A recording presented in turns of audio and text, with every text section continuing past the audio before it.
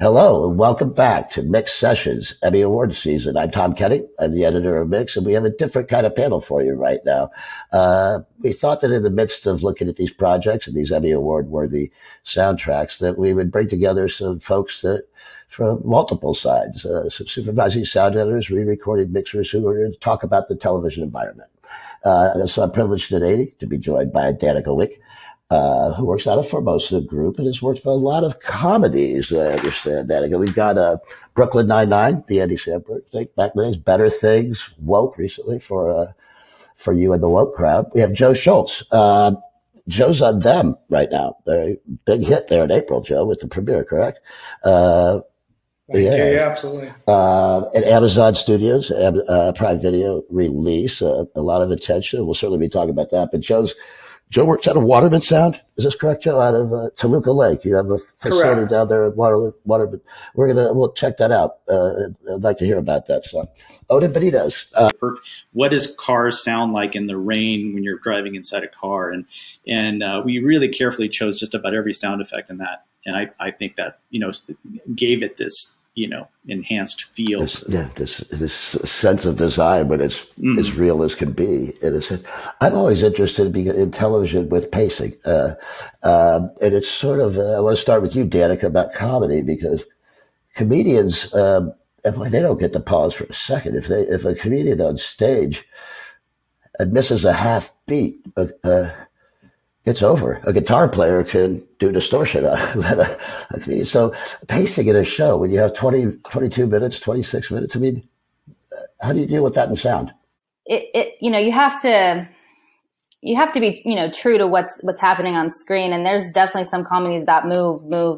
And then, like Woke, for example, that was a very interesting show to work on because it was a comedy, but it was meshing real world with animation. So trying to merge those two worlds was a challenge in the sense that, take the animation out of it, there's comedy in real life, and then adding in what the main character is seeing in his own head, his animated characters coming to life. Who talk, right? It was very... The characters who talk. Yeah.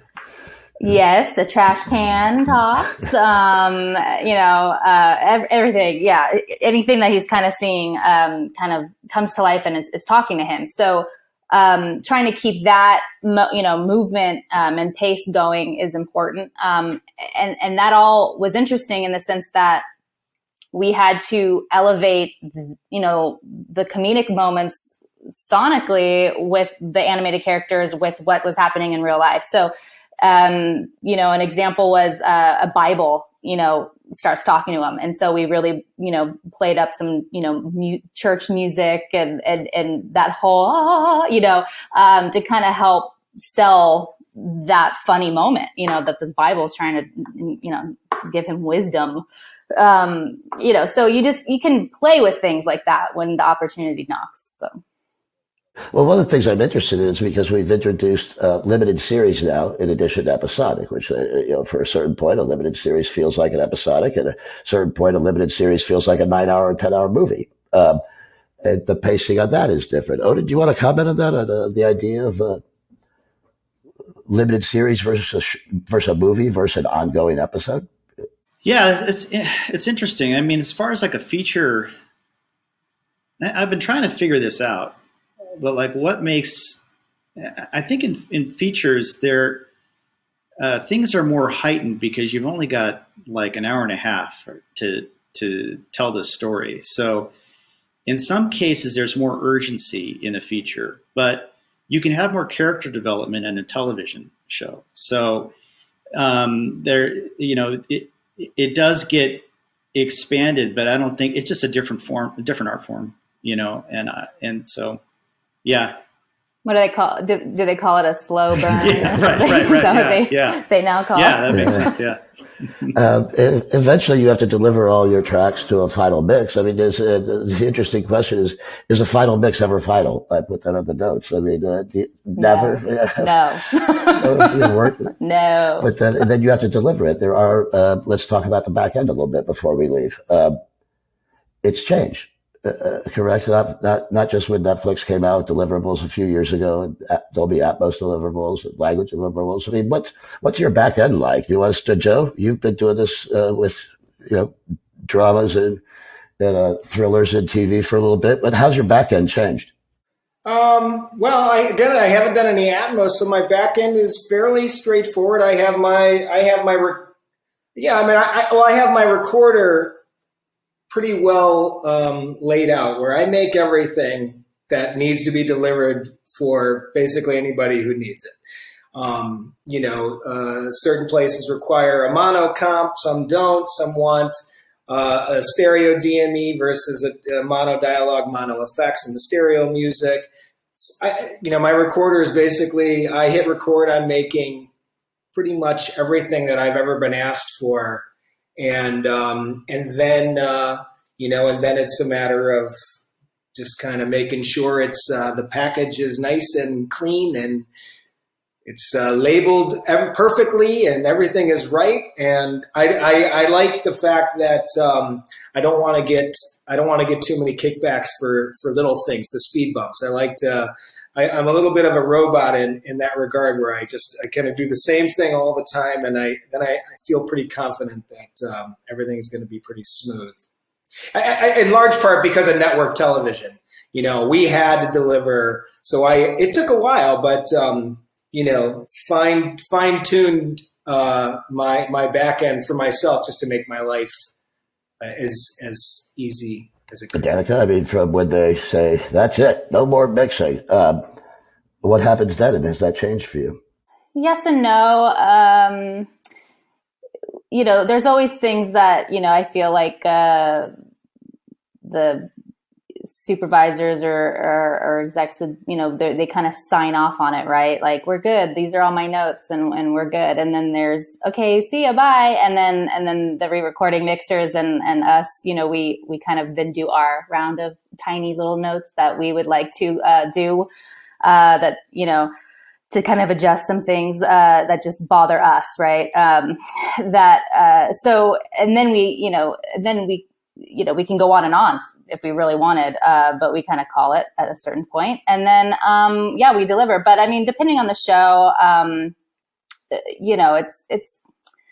it's pretty standard, but then, to a degree, it's a little bit more intense in that sense.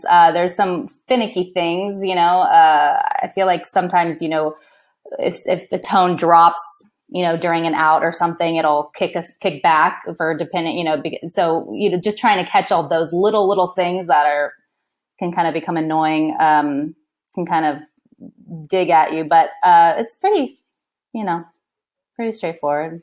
Well, I would say over like the past 10 years, it seems QC notes have gotten out of control. I mean, it's just like, for most of my career, I've never had a QC note. I didn't understand what that was. And then suddenly you've got people like Micro, they're listening to every single stem track, one track at a time, it seems like. And so you get all these notes and you're like, so nervous, like what did they find? Oh no. One of the QC notes I had on the fighter was there's training sequence and there's this breeder song, and then the breeder song and the music stops and it starts up again. They said, well, there's a dropout in music. I'm like, no, that's the breeder song, But and we were worried that in the ultimate playlist of noise that we would get that same kind of a QC note, because we go to absolute silence. I mean, there's nothing. There's no room tone. There's nothing for a period of the film. And I thought for sure we were going to get a note, and we didn't.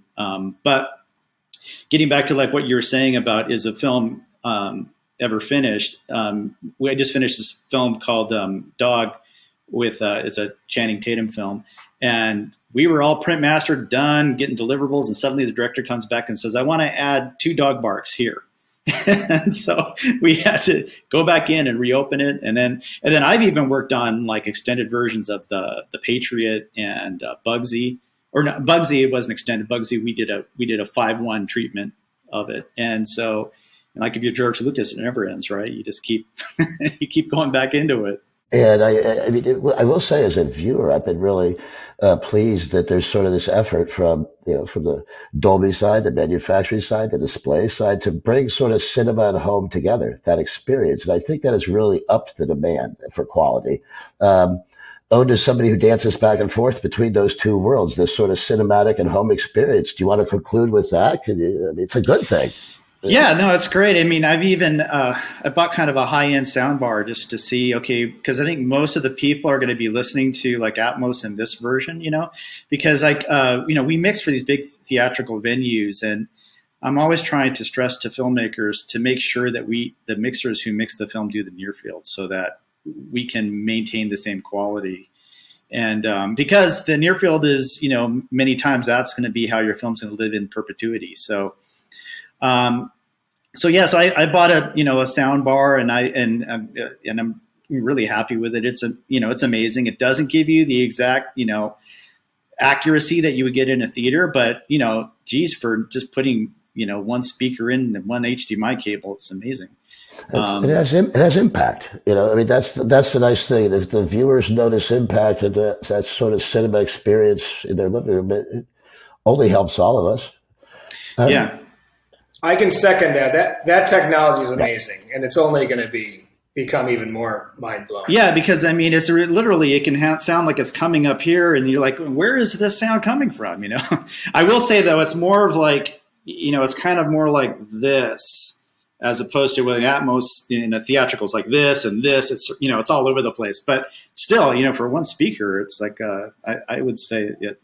Yeah, I've said that if you like technology and you like audio, it's a good time to be alive. I'd like to say thank you. I mean, we want to thank certainly Amazon Studios and Prime Video. We'd like to thank Erica Wunschit for most of it for bringing us the talent. Thank you both for coming. Danica, Oden, and Joe. Thank you.